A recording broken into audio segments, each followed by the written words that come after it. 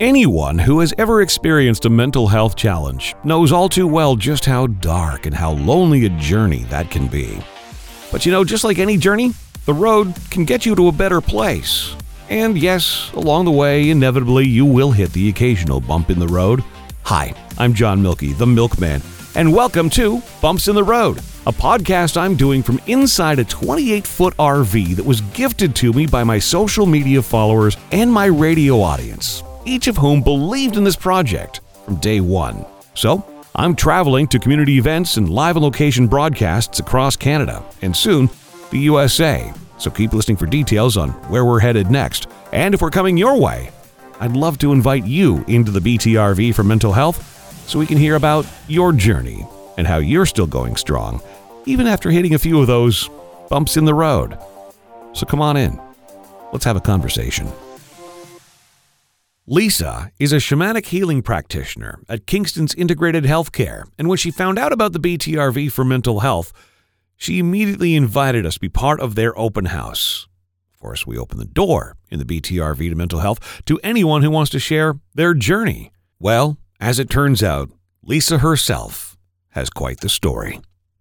See, working in healthcare was never something she planned. She had a whole other career underway, wildly successful.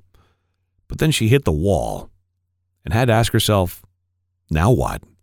She went from being a classic type A personality to, I guess you would say, type Zen. Lisa, first off, thank you for the invitation so that we can be in Kingston today with the BTRV for mental health.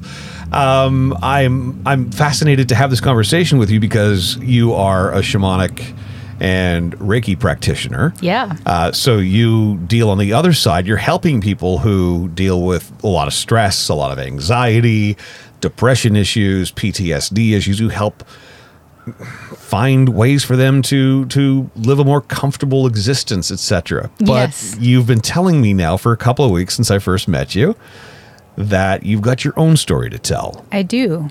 Yeah. It's what brought me to this. Okay. I used to be, very type A, go, drive, get everything. And in many ways I still am, but a very much more balanced version of that, I would say. I was in producing television, and then I went into real estate, and I built two real estate corporations fairly quickly at a very young age. And I was going to say, just that level of drive. And I thought that I had achieved everything that I ever wanted. Like I wanted to retire on passive income by a certain age. I beat that goal by several years and all of these things. And I got there and I was like miserable.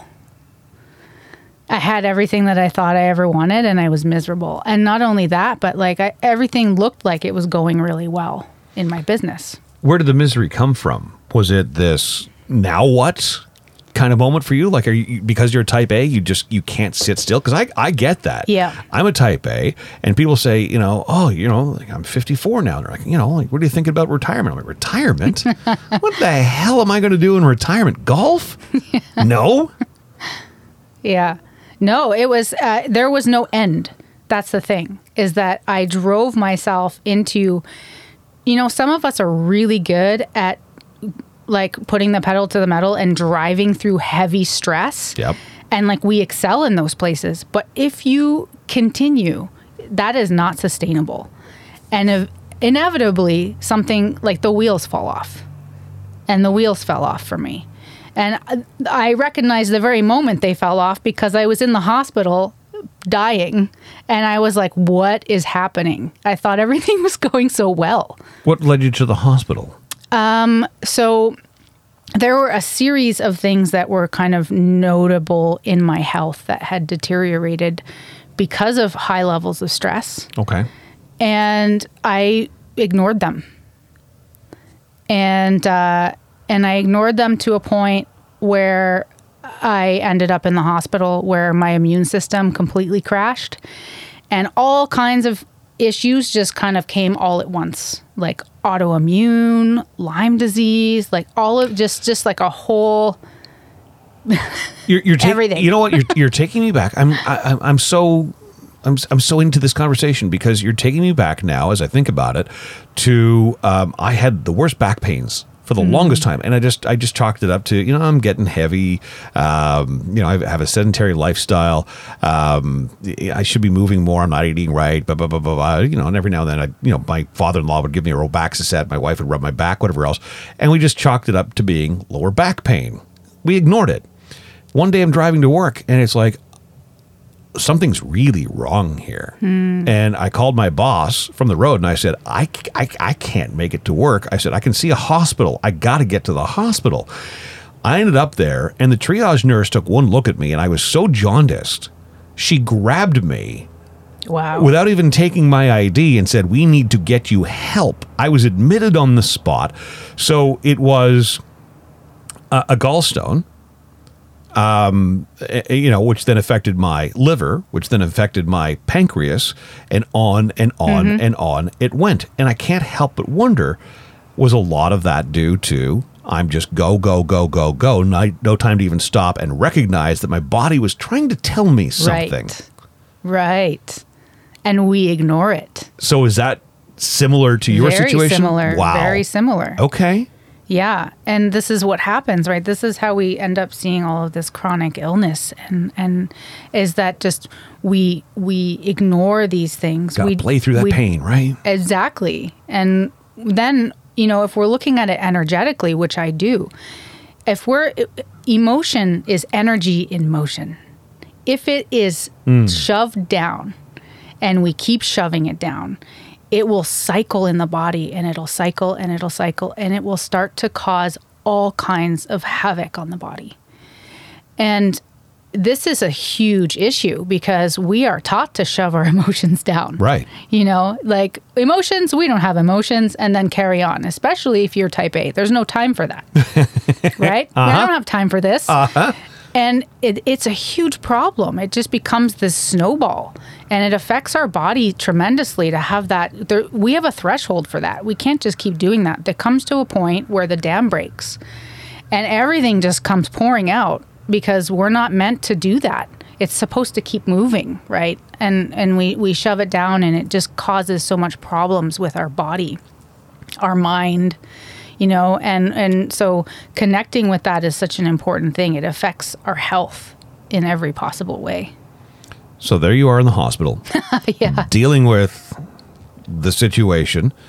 Obviously, you have success. You've got yourself to a place where, financially, I'm assuming you were satisfied and good and okay. When did you recognize that something needed to change and that it wasn't about the money, it wasn't about building these things and all of that you needed to find a different path for yourself?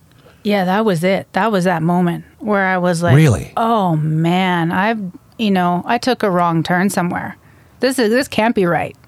And I admire that because I went right back to it. I couldn't. What's really genius about that? And if I were to try to teach myself to learn that, this is probably the only way I could have learned because I was so stubborn. I was sick in bed for over a year. Oof. I needed help up and down the stairs. I couldn't drive. I'd get lost with confusion in my house. So of course, this also created stress, depression, anxiety, because it was scary. And I didn't know how long I would be like that or what my life, it was just, and laying there, I couldn't escape myself. There was no books, there was no music, there were no screens. And all that time that I spent trying to escape myself, type A, filling everything with work, doing all that stuff, I was now like, there's no escape. It's just me and me. And I had to work through everything I ever avoided in me. Everything I felt, everything I thought, I had to work through fears. And then that was just like, okay, there has to be something other than these achievements and work to life. Working through these things, were you by yourself working on these things? Like, please tell me you had somebody around championing you, holding your hand through this, reminding you of your worth and your value? And I had some people around for sure, but I was alone a lot because when you're that unwell, like people aren't just going to sit next to you for 24 hours a day, in your own house. Depression turns you into an asshole. It does. You end up pushing people away. You don't want to. In my depression, all I wanted was for people to come to my side. But outwardly, I was doing everything possible to make that the most uncomfortable place for anybody to be. Yeah. Yeah. And it's challenging. I think that, one, it was important for me to be able to experience that. But then two, I started to get the help that I needed kind of with the medical side of things with my body and what was going on with it through naturopathic medicine, which was new to me at that time. I was unfamiliar with it. How did you find it? I exhausted every other avenue, That's how I found it. And when I started reading articles and trying to... well, actually, I couldn't read at that time, but somebody told me about an article that they read, and then eventually I was reading articles. But at that time, you could read, you just weren't in a good enough state of mind to. I wasn't well enough. Right. I was very ill in every way, like physically, mentally, emotionally, and I would say spiritually too. Like I had just kind of lost I was like, what is the point of this? This is horrible. It's torture. Like how it was like everything that I ever tried to avoid all at once in one time. And so I started getting my body better through naturopathic medicine and then recognizing that there were deeper things at play, in terms of what drives me and, what's fulfilling. What is the point of anything that I do? Like I started asking myself these questions because, I was in a place where like, where do I go from here? And I thought I knew what was important. And now I'm like, that isn't what's important to me now. I hear this often in the conversations, and it's one of those things you almost become grateful for this depression, et cetera, that strikes you because you are forced to have that introspection.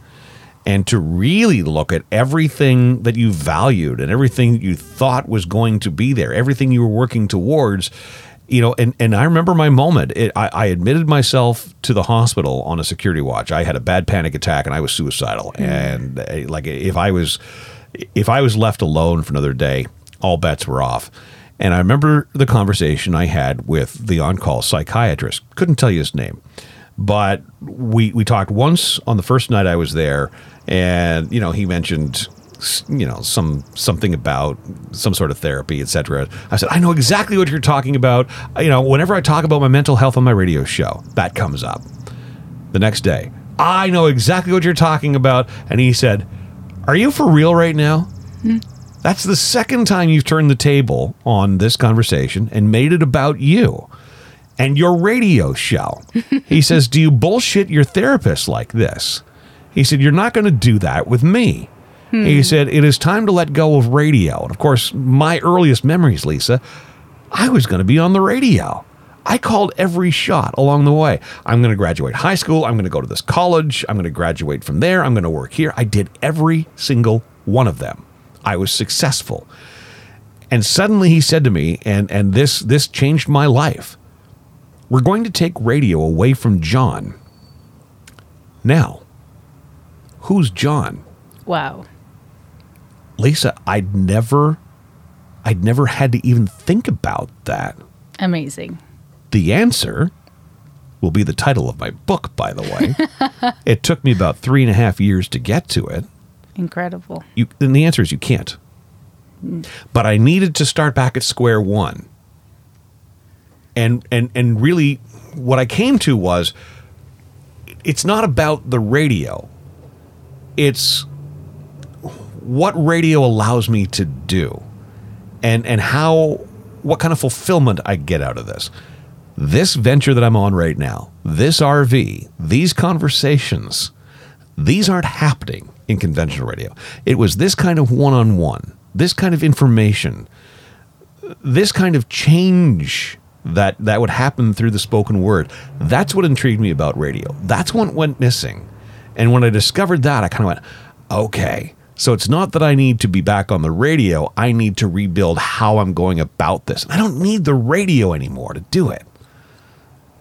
Okay. So now I'm at peace with myself, but now I'm rebuilding in this whole new world of streaming and, video and podcast, etc. Okay. What does that look like? I don't know. I'm still, still kind of, so there you are reassessing your life because you real estate mogul, etc. What was the moment where the light went on for you? You obviously decided to make a change. Yeah, I think I started with doing yoga.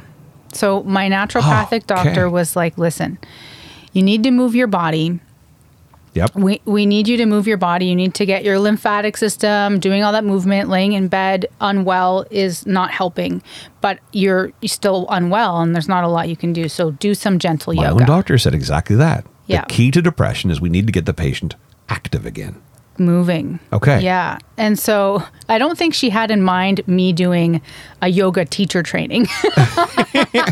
There's the type A personality. Right. It was still there. Okay, if I'm going to do this, I'm going to run the damn thing. Which is what I did. I did that. That's awesome. And that really helped me connect this integrated, starting to integrate this, how important the physical body is to our mental and emotional health. And then there was also this really important spiritual aspect to yoga. And then from there, I started seeing an Algonquin medicine man and also learning about how energy moves through the body in that way, and also how we can start to understand what spirituality actually is. And oh, wow. And it's really deep levels with my meditation and yoga and learning these teachings, and recognize that we are holistically, our well-being depends on our physical, mental, emotional, and spiritual health to be actually well. And when I say spiritual health, I just mean, recognizing the sacredness of life. Okay. So it's not a religious thing. At all. No. Okay. It's not at all, of course there's spirituality in religion. Of course. But, those are a set of things that people follow. But in terms of spirituality, it's just recognizing that we're learning something, we're growing, we're evolving, and there's a sacredness to that in our life. And that's where fulfillment comes from, right? That level of and way of being. And so to each their own in that world in terms of beliefs, but it is an important part of living well, is having that peace. Prior to this, did you consider yourself to be a spiritual person? I would say no. Religious at all? Nope. What a discovery for you that must be. It was huge. It was huge because I didn't really fully understand that aspect. I'll tell you though, I had my most biggest spiritual moments in my life every time I was in nature. And still do. I get it. And this is a huge thing because as a kid, I would play in the forest a lot. Yeah. And I would go foraging and I'd learn about the animals and the plants and I got away from that when I went into business, really far from nature. And nature brought me back to this wellness and understanding of spirituality. To me, it's just remembering that everything is so interconnected. And we see that in nature. We see how interconnected everything is and it reminds me of how interconnected we all are. And everything in nature depends on something else in nature, doesn't it? Yes. It's a beautiful interconnection. Yeah, and it's from the sun to the rain to the food chain to, all of it. And every single thing, to every plant, to every blade of grass, to every animal and insect, even stone, has a really important purpose they're doing something there. Yeah. And that was a huge, for me, that is ultimately that's a spiritual way of recognizing that there's purpose in everything. And then turning that gaze on myself and recognizing that is also true for us, that we all have a purpose for being here, that we're all here learning our own individual things and growing in individual ways. We get into, we both live in cities, right? And sure, there's greenery around us, etc. You happen to be in a beautiful city that's right by, a huge body of water. In Ottawa, where I'm from, we've got a number of rivers and a canal, but it's really, it's concrete and glass everywhere we look. And when I get to New Brunswick, which is where my in-laws are, and I can just sit by that Bay of Fundy and just listen to waves and just feel sand, and I'm not surrounded by all of that, it's almost instantaneous. Yes. What does, and for me, it's water. I'm so calm around water. What does water mean to you? Water, so, it's interesting because when we think of, even if somebody's not familiar with energy and energy work, when we think of the energy of a city, and then we think of the energy of the forest or nature, everyone recognizes that there is a huge difference there. Absolutely there is. Right? And this is the kind of, we're meant to be in the energy of nature. And the energy of the city is this overwhelming, loud kind of, and it is hard on the nervous system. I'm tired of it. I'm done. It's really hard on the nervous system. I'm really taking a hard look at my situation. Like, why am I here? I could, other than it creates opportunity for me there's more people to talk to, right? There's more opportunities in that area. But on every other level, it's like, I can do what I do from anywhere. Why am I doing it here? Why do I keep doing this to myself? That's kind of where I'm at right now. And then water has this, kind of flow to it. And we often equate water, the energy of water, to emotion. Okay. When we're doing energy work, the elements all have their respective kind of forte, let's say. And water is often equated with emotion. But water is also this incredible substance that is required for all life. Yeah. It's just, it holds this power and wisdom. And we are mostly made of water.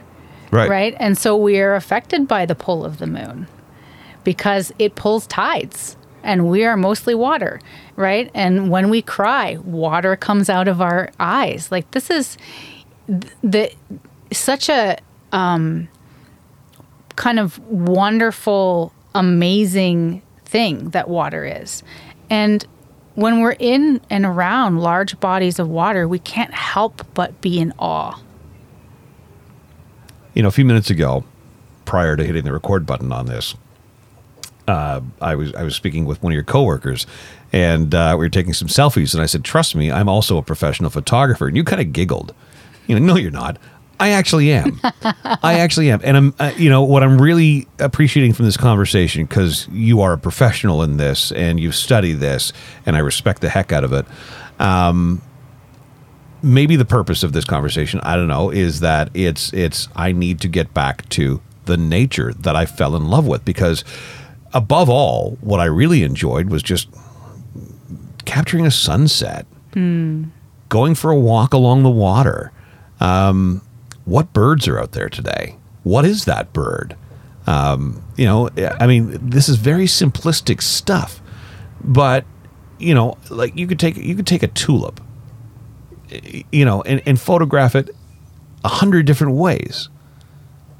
There's no end to its magnificence, and the way the light hits it, and the way the water hits it, and the wind, and so on and so forth. When you think of, take that same tulip and have 100 different people with cameras take a picture, you literally have 100 different perspectives of this one simple little thing in nature that I've gotten so busy and I've gotten away from. And it really is a grounding, healthy thing. Yes.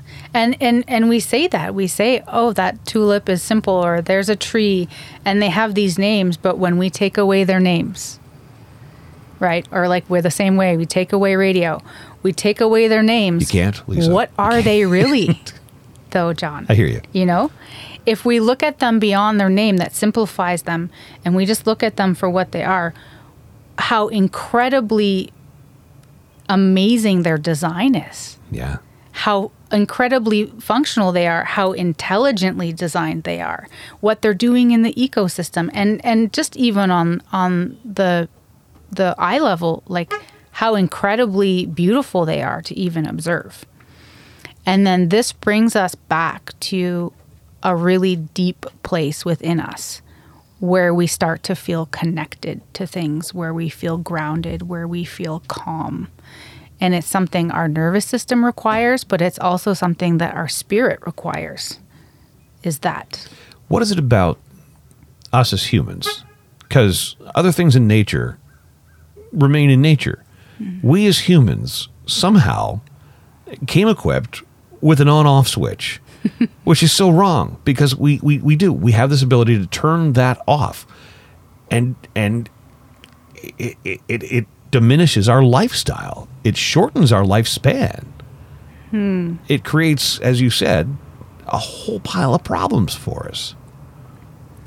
It's an interesting thing. I think that it's also part of our foray into our own personal evolution, is that when we look at what life is like for humans, we always see so much polarity. You know, way far to one side or way far to the other side. And, you know, so maybe we're talking about like deep inner city to complete wilderness. Like everything, you know, between black and white colors and I mean that in, you know, how we look at things that can be so polarizing, love, hate, all of these things that are that way. It's the world around us, right? It's politics shoved down our throats at every, you know, and it, you know, all the conversations about drag queens and transgender and this, you know, and it's just hate. It's the social media world around us, right? Like it just, and it's everywhere, and we keep going back for more of it and doing this to ourselves. And then we find that what can happen is that it will drive us in the other direction. And so what can happen is when, for example, with polarity, that we're always trying to find this middle way. The middle way, you know, not from one extreme to the other on one side or the other, but finding this harmonious middle way. And how do we do that? Well, we also find that sometimes when, take for example, the pandemic, people were already starting to kind of like close into themselves and be less social. Yep. And then the pandemic happened and everyone was like forcibly away from everyone.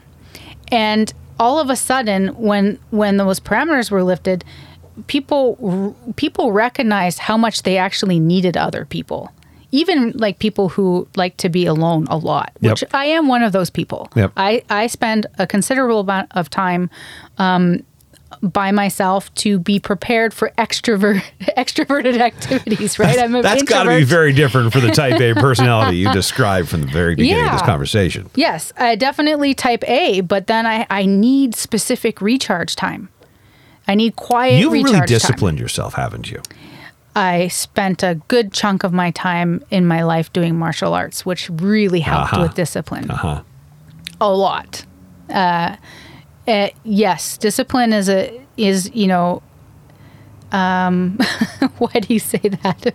What part of what I just said was obvious in that? No, funny. Just that, you know, because a type A personality is exactly that, right? We're on the go, and we got to be busy all the time and seeing people and going places and doing things and building this, and for you to now say, I spend an awful lot of time alone, and I like it. Yes. And I do it on purpose. That is obvious to me that you have learned a behavior. You have learned to train yourself to turn that type A personality volume down and accept that there's something to be gained for Lisa in those quiet, introspective moments, reading, meditating, whatever it is you do that is fulfilling you, that you weren't getting from pushing yourself to, these insane limits for financial gain and, resumes and, stars on LinkedIn, or what does LinkedIn even get? I don't know. You know what I'm saying? Yeah. That's why I say that, because I recognize just in you describing yourself as type A to that comment there about, no, I spend a lot of time alone. Mm-hmm. And when I met you for the first time, and for the listener, I met Lisa, her mom, and I have a casual friendship. I met her a couple times, and I happened to be in Kingston dropping my niece off a few weeks ago, and she said, well, if you're going to be in town, can I buy you lunch? And so we sat and just had a great conversation, and she's very proud of the condo that she lives in with her daughter, and she wanted to show it off. So I dropped by because it was right, in fact, I parked in the garage, and you happened to be there, and I met you, and I walked away going, that person is just so calm. And no, it was very palatable. There was a calmness, and I appreciated it, and I really responded to it. So I was anxious to have this conversation and find out, who is this person? And that is something you have taught yourself to do. Yes, I have. I have cultivated it, for sure.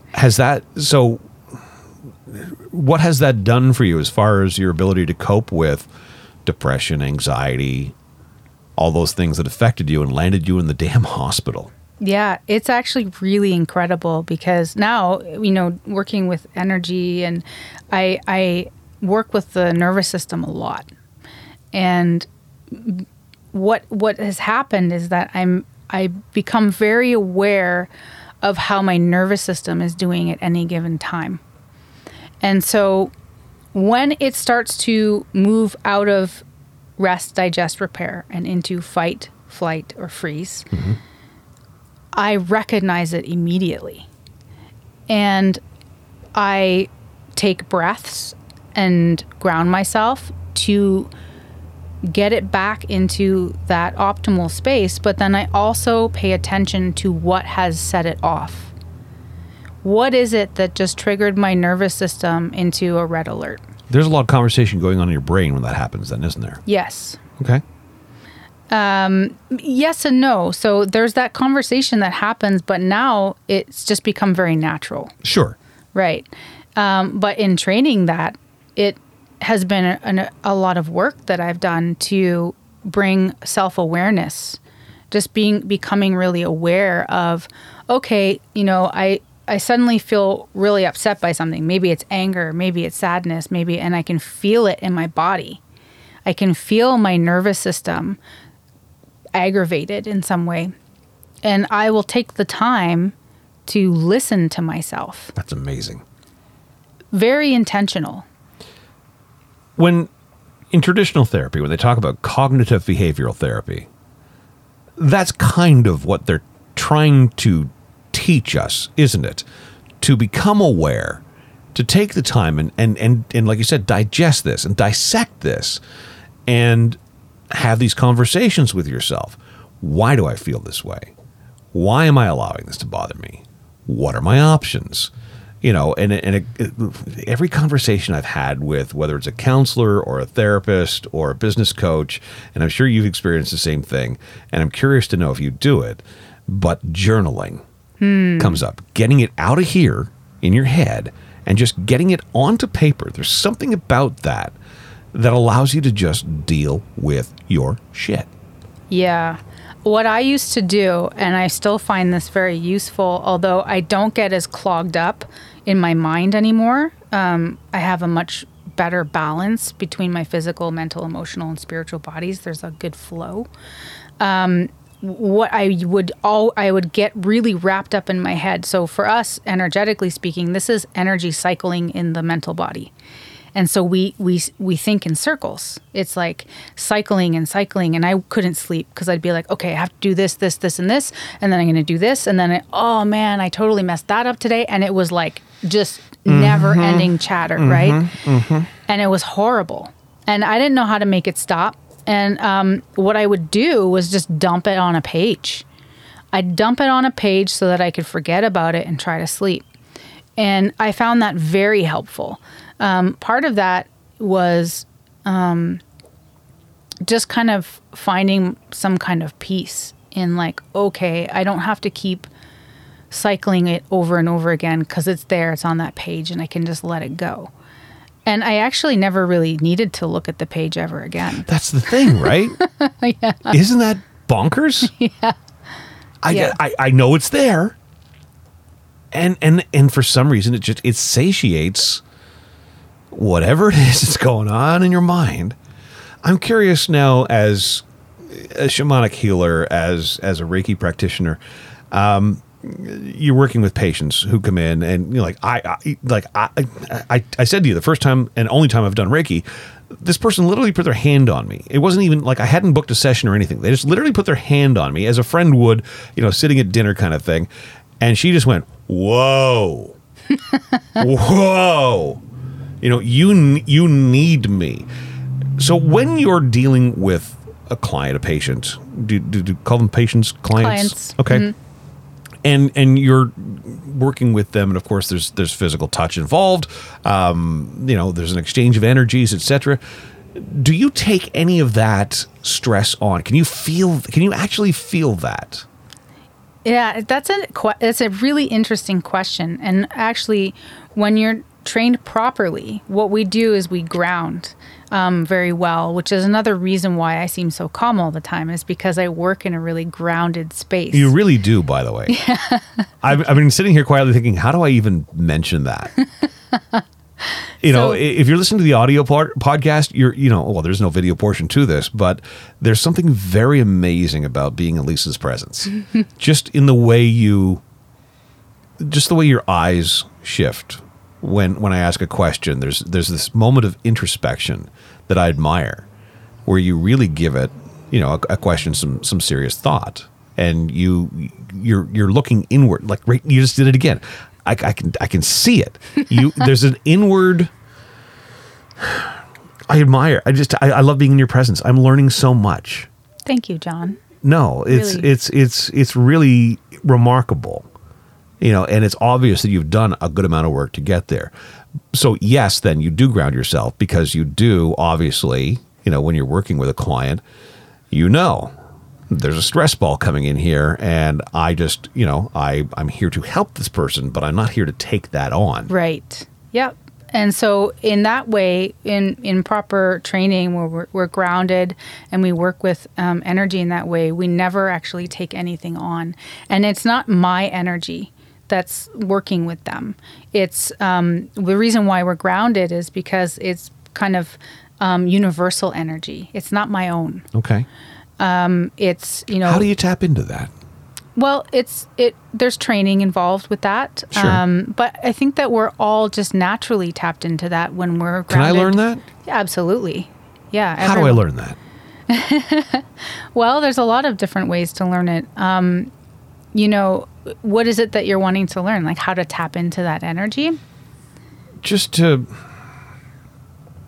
not be as frantic and disorganized, and I don't want to say frightened, but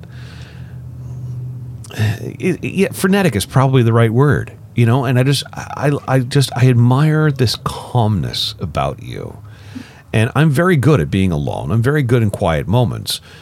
But while I'm quiet physically, my brain just won't stop yelling at me.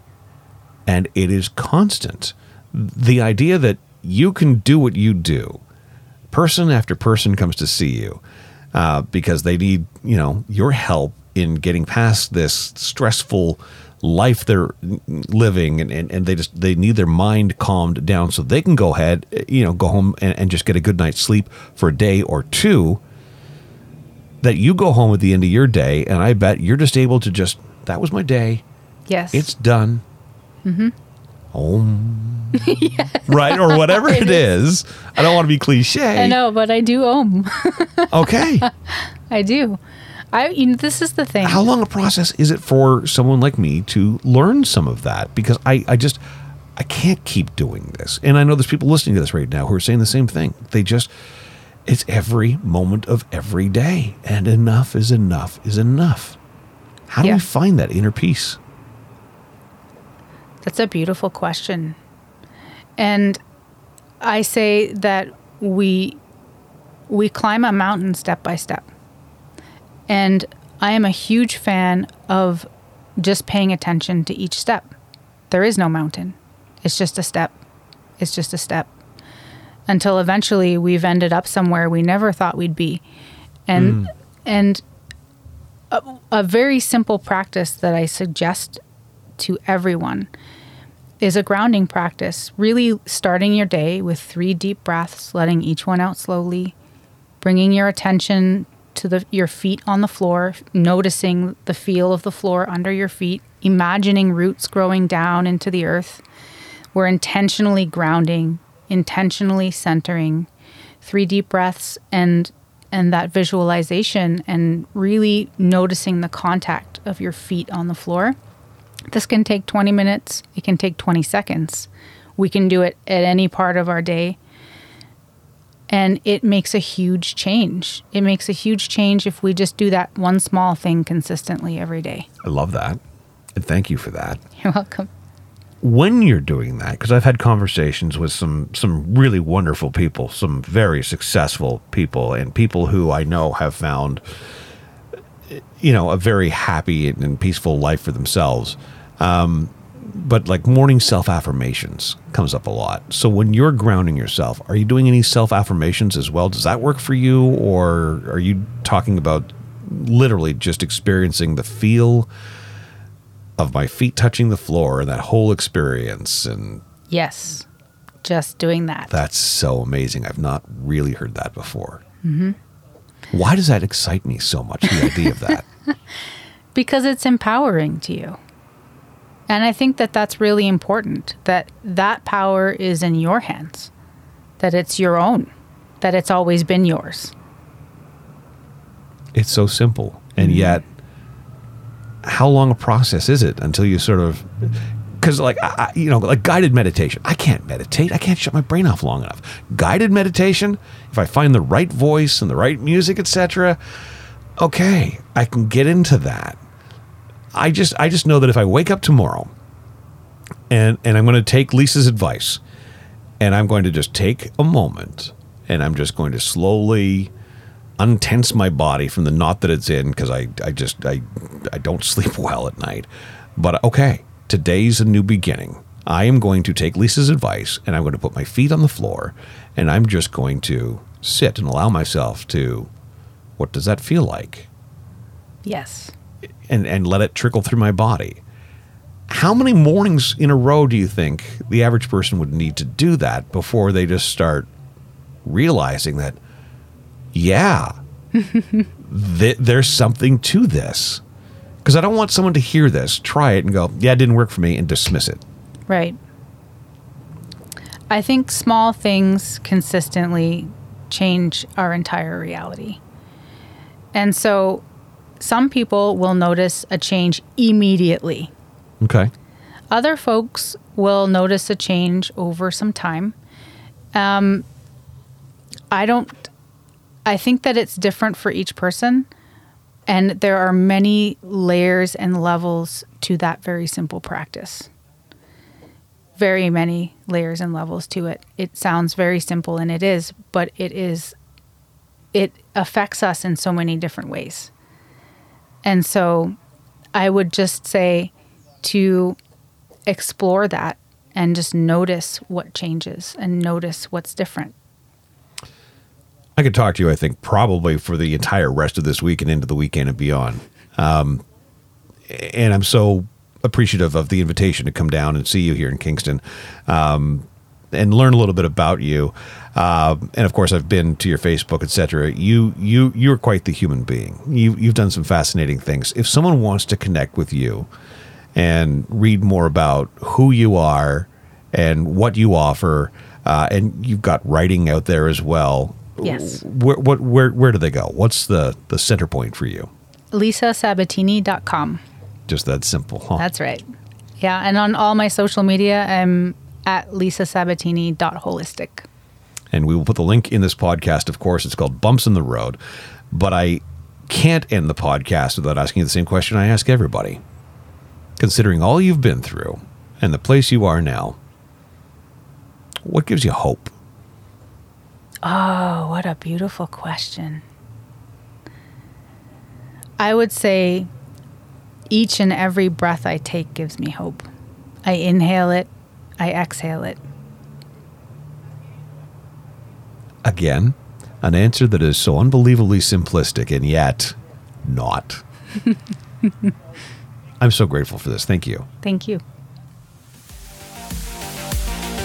For more information on the BTRV for mental health, find us online at blasttheradio.com. Click on the events tab to find out where we'll be and when.